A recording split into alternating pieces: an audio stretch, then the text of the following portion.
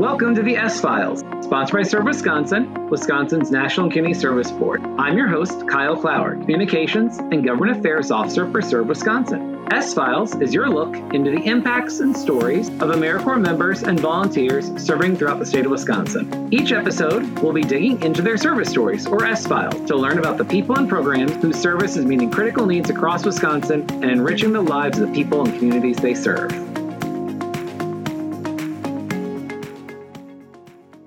In this episode, we are speaking with Sabina West, who is serving this year as an AmeriCorps member with the Milwaukee Public Library AmeriCorps program.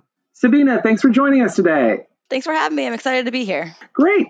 So, Sabina, could you start off by telling us a little bit about your AmeriCorps service with the Milwaukee Public Library AmeriCorps program? We are working with schools and library branches around Milwaukee on information technology literacy, ITL, kind of getting kids used to using computers again, like we used them for the pandemic. What else can you use them for? How are we going to use them to research? What are resources that are available on those computers? How can you use them most efficiently? As well as a few social emotional things and safety on the internet, all that kind of, standard, we live in a new internet world kind of stuff. Exactly. And so you're really getting all of those uses back to the internet and the traditional classroom setting and the library setting that might have happened pre-pandemic. Exactly. Yeah. So the focus is definitely closing that gap in information technology literacy for a lot of kids, especially because of that pandemic gap that we, missed a huge chunk of time with kids with that foundational learning. So it's closing that gap of knowledge in between people who may already innately know how to use computers to their best ability, and those of us who maybe need a little help because sometimes computers can lie to you. You think that it says that online, but it's not always what it says it is online. Exactly. Yeah. And so kind of getting that base understanding of how to use the resources that we have available to us, because we have so many resources, and not even just how to use them, but what those resources are. And actually something I did not know a lot of the resources that were available until I started working with this LibraryCorps program. I found out there are so many more things that are available through my public library than I had any idea. So that's wonderful that hopefully more people will find out, can dive into their own public libraries wherever they are and dig and see what they have. Yeah, absolutely. When we first started, our whole job before we even did anything else was just look and see what the library has. And that was amazing. I found out, so the Milwaukee Public Library actually has a library of unexpected items or something kind of things where you can rent out things like a sewing machine or a leveler or a video camera or board games. And it's not what you'd expect typically when you think traditional library, but it's those resources that are available to the community. Absolutely. And it's just things that you just don't know are there until you look. And so a lot of it is just also telling the kid, there are resources here. You need help. We have the help for you. You just have to know where to look. That's wonderful. And it's great that the program is able to help be one of those resources, help them find those resources. Yeah, it's a resource to find resources. Knowing that, what does your day-to-day service look like with the LibraryCorps program? Well, I have a few different sites. So in the mornings, I am in a school. I have 3 schools that I go to over the course of 4 days. So Monday, Tuesday at one school, Wednesday, and then Thursday at 2 different schools. And then I do classes. We teach, again, the informational technology literacy. So for example, this week, we're talking about putting information into infographics and how to use those and what they are. And then in the afternoons, I go to the libraries. I have a home library branch. My library branch is Tippecanoe. And then we have after school lessons. So we have homework help for about an hour. And then we have an activity. So Mondays, we have a food program. And then this week was a nailed it challenge where we kind of made we tried to attempt Rice Krispie treat and fondant structures. It didn't work, but it was fun. What was the design of the structures you were trying to build? I think we kind of decided, what if we just tried to make different foods? Because we thought that would be the easiest, and it wasn't. And the fondant also didn't work, but the kids had a great time doing it. It's really fun to do those challenges, but if that fondant melts on you, it'll just kind of fall apart. Yeah, we couldn't even get the fondant all the way. We did not have enough powdered sugar, and so it just became a sticky, globby mess. And I now have marshmallow goop everywhere. Well, hopefully it gets degooped. And then, so you said you were doing, on Monday, it was the food day. So what are the other days? We also have our Tinker, our Maker, and our Other. So those are just the titles that we have for the different types of programs that we have. But for example, our theme this week is game shows. For food program, we did our Nailed It challenge. For our Maker, We are doing Jeopardy, and we're going to have, some of the older Jeopardy type questions. I think we are also making our own fake buzzers, so that should be fun. And then our Tinker is different trivia games. The kids love trivia games, especially when there's prizes involved. And then our other this week is actually going to be create your own game.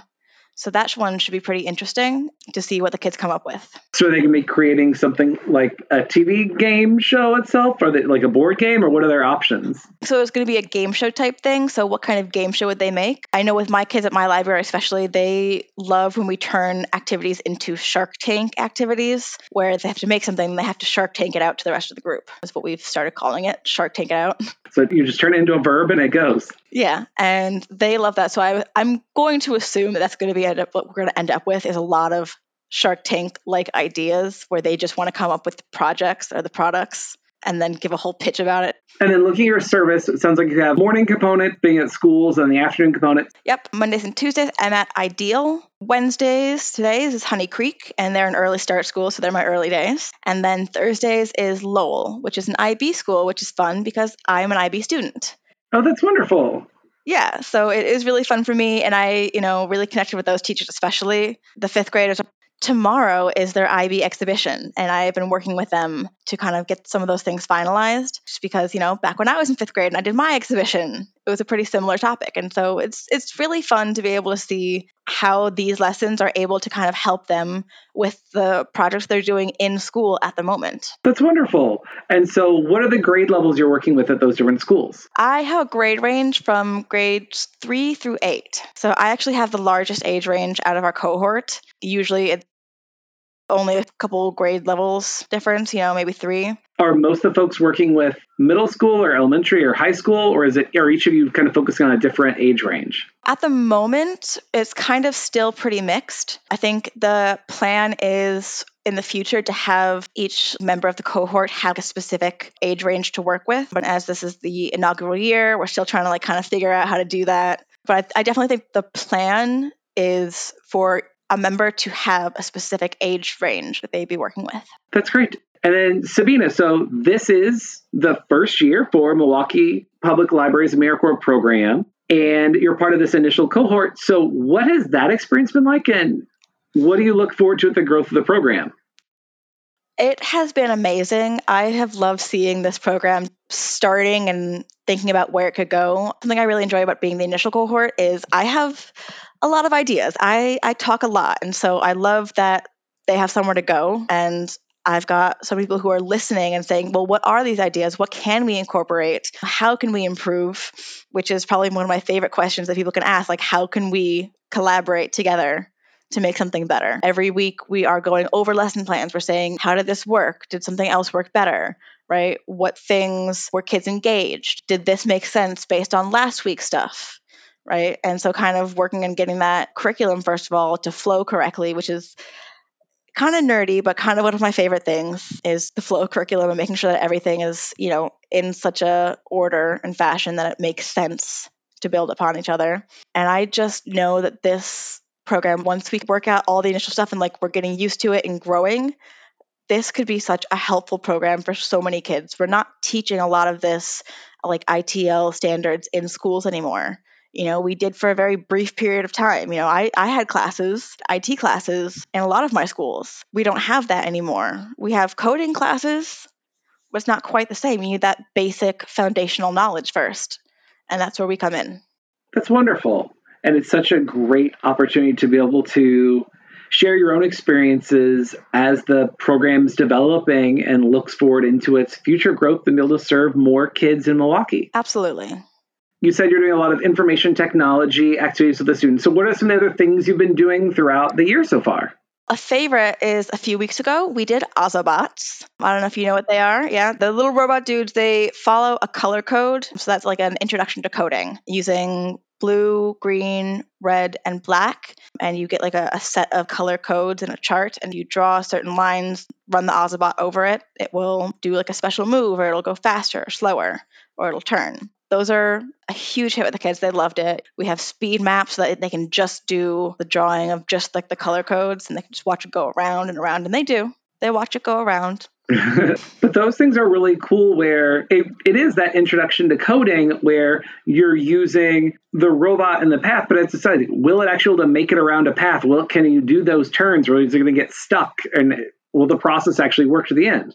The kids love it, and I see a lot of their problem-solving skills come out. They have to work those skills a lot harder for this because the Ozobot has trouble reading if it's not like a specific, sometimes the markers will if they overlap too much, the color changes and they have to figure out, well, is it because I did this wrong, or can the Ozobot not read that middle thing? It's really fun to watch, and I've seen a lot of really interesting workarounds for when kids are having issues getting the Ozobot to read a code. And I'll see them, they'll be like, you know what, never mind. And they'll just cut out the code and paste it onto whatever they were drawing. And I'm like, that works. And so that's really cool. So you've done activities with coding, it sounds like, some infographic stuff, some things with generalized research. So is it research then in tandem with activities they're doing regularly in the classroom, or are you doing some standalone activities? Most of ours are standalone activities for the moment. I think, again, first year, the plan is for them to be kind of more integrated into the classroom curriculum. But as we're still trying to figure out, what schools are working with, what classes, we're still trying to figure out what the curriculum is and what order it goes in. We try working with the teachers as best we can to get what we have to match up. So for the most part, it works out. When we did our lesson on citing things and bibliographies, that was right around the time that a lot of kids had something that was due, or, their end of year project coming up, so they would know how to do that last bit. We did one on research and how to research and find a credible source. And that was coming around, right when the kids had another big project. So trying to keep it kind of in line as much as possible with what's going on in the classroom. And those are also skills that are going to be applicable throughout their education, throughout the year, too. So it's not like it's something that doesn't have any connection. It's things that you're bringing that are huge connecting pieces for all their lessons. Absolutely. It's just, again, that timing piece of trying to make it so that it is in their brain when they're doing that thing. And then calling back to older lessons and try and build upon those. One of the first ones we did was actually talking about your online footprint. And then we were talking about ecological footprints just a couple weeks ago. And one of the kids was like, oh, kind of like the online footprint, except, in the world. I'm like, you know what? Yeah, that's perfect. That's exactly what it is. And those connections are always wonderful, seeing that light up with them when they make that connection. And then so in the mornings, you're at the schools. And so the afternoon, you said different after school programming and also some tutoring and homework assistance. Yep. We have homework help from 3:30 to 4:30 at each of the branches that we're at. I'm not personally great at math, but I am there to help with math, and so even if I couldn't help solve the answers, I do know how to get to the resources to find the answers. And so that's kind of more of my job, is especially for those older kids who come in and they're like, I have to do this calculus thing. And I'm like, I haven't done calculus since I almost failed that class. I don't know the answers, but I can help you find out the answers. That's kind of been my motto.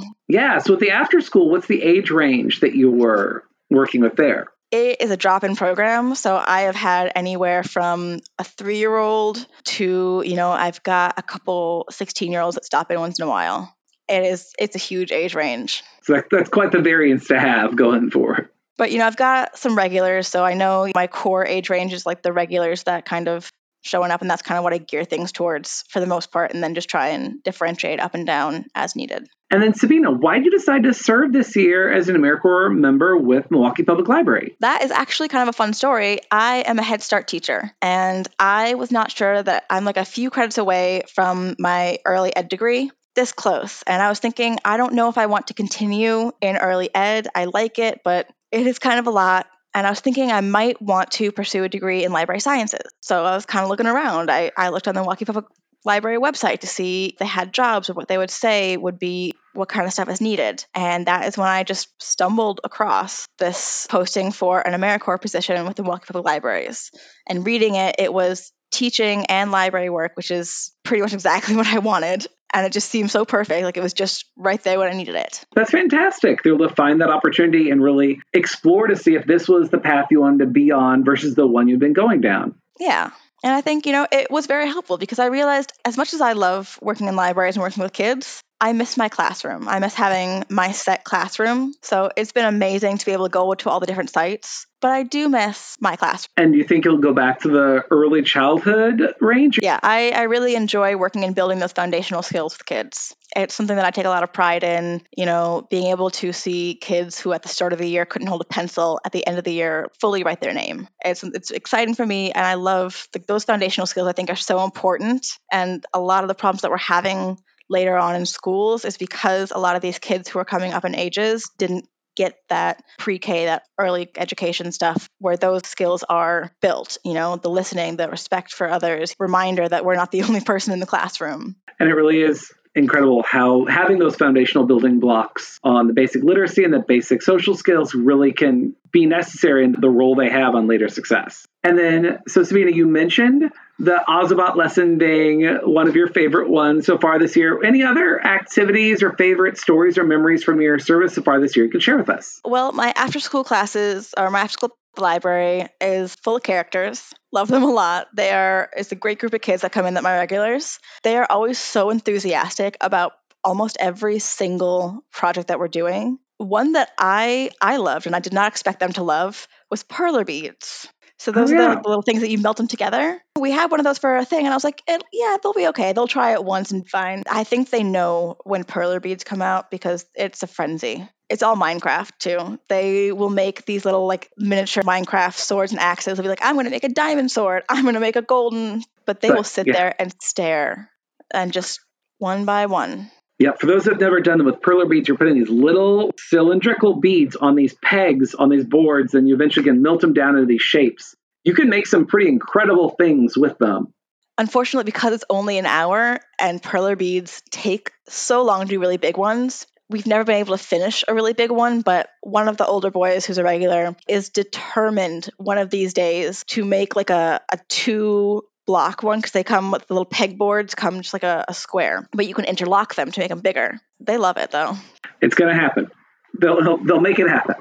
It's probably closer to summer when they definitely don't have homework. I'll do it on a day where I can just do, instead of homework help, it'll just be perler beads the whole time. And then speaking of summer, what will your service look like once the school portion is going to really be having wound down? Well, it's going to be actually pretty similar, except that we will be, instead of in schools in the mornings, we'll be at different summer school sites. So either summer schools or summer camps. I think we are partnered with a good number of summer programs that will be coming in. Again, it'll still be an hour program that we'll come in for. And then in the afternoons should be at least 3 days at 3 more sites. So mornings at different sites and the afternoons at different sites. And I think we might do one day at our home branch. We should have one day in the afternoons where we go to our home branches and do programs there. But otherwise, it's mornings at a site and then afternoons at a different site. That sounds good. And so will it be similar lessons and activities morning or afternoons, or are they going to be crafted differently for different audiences and age groups? They should be the same. For the summer programs, myself and the rest of the cohort, we had to write our own. So during the school year, we're given those, and then we can make minor tweaks as needed or as we'd like. But for the summer, we have to fully come up with our own. And we've got some good stuff. I'm really excited about it.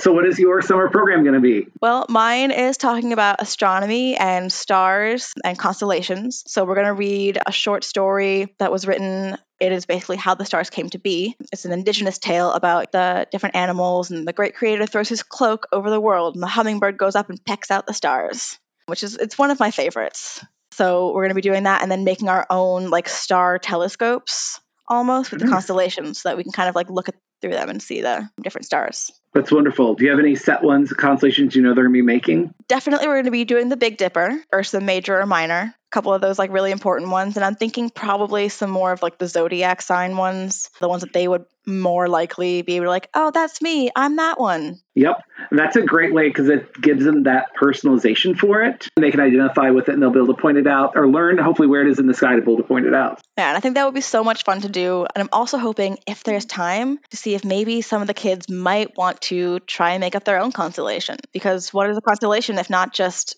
connect the dots? There's a lot of dots. That'll be fun to do that with them. So I know you'll have the new summer program. Is there anything else you're looking forward to over the rest of your service this year? Tomorrow night is the IB exhibition and the open house for Lowell. I actually get to go to that.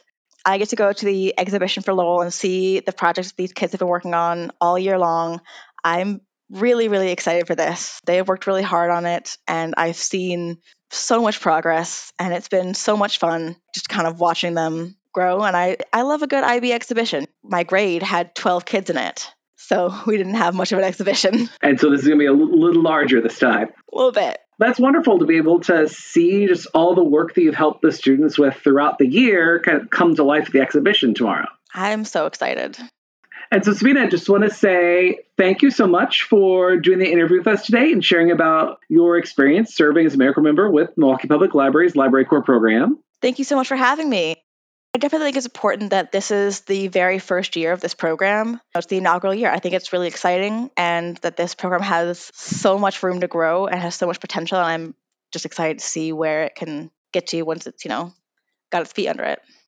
LibraryCorps is always recruiting, so you can check us out on the Milwaukee Public Library website. That's wonderful. So folks in the area that want to check it out or somewhere else want to travel in and potentially join, feel free to check that out. And then good luck with the transition back to the classroom next year. Is that going to be the plan? That is the plan. Yep, I am excited. I miss my kids. I miss my classroom. And hopefully you can bring some of the experiences you gained with your service this year into the classroom to help your kiddos next year. Oh, absolutely. There's so much that I've learned here that's going to be so helpful to me. I cannot wait to see what this can turn into. That's wonderful. We just want to say thank you so much and good luck, and we appreciate your service this year.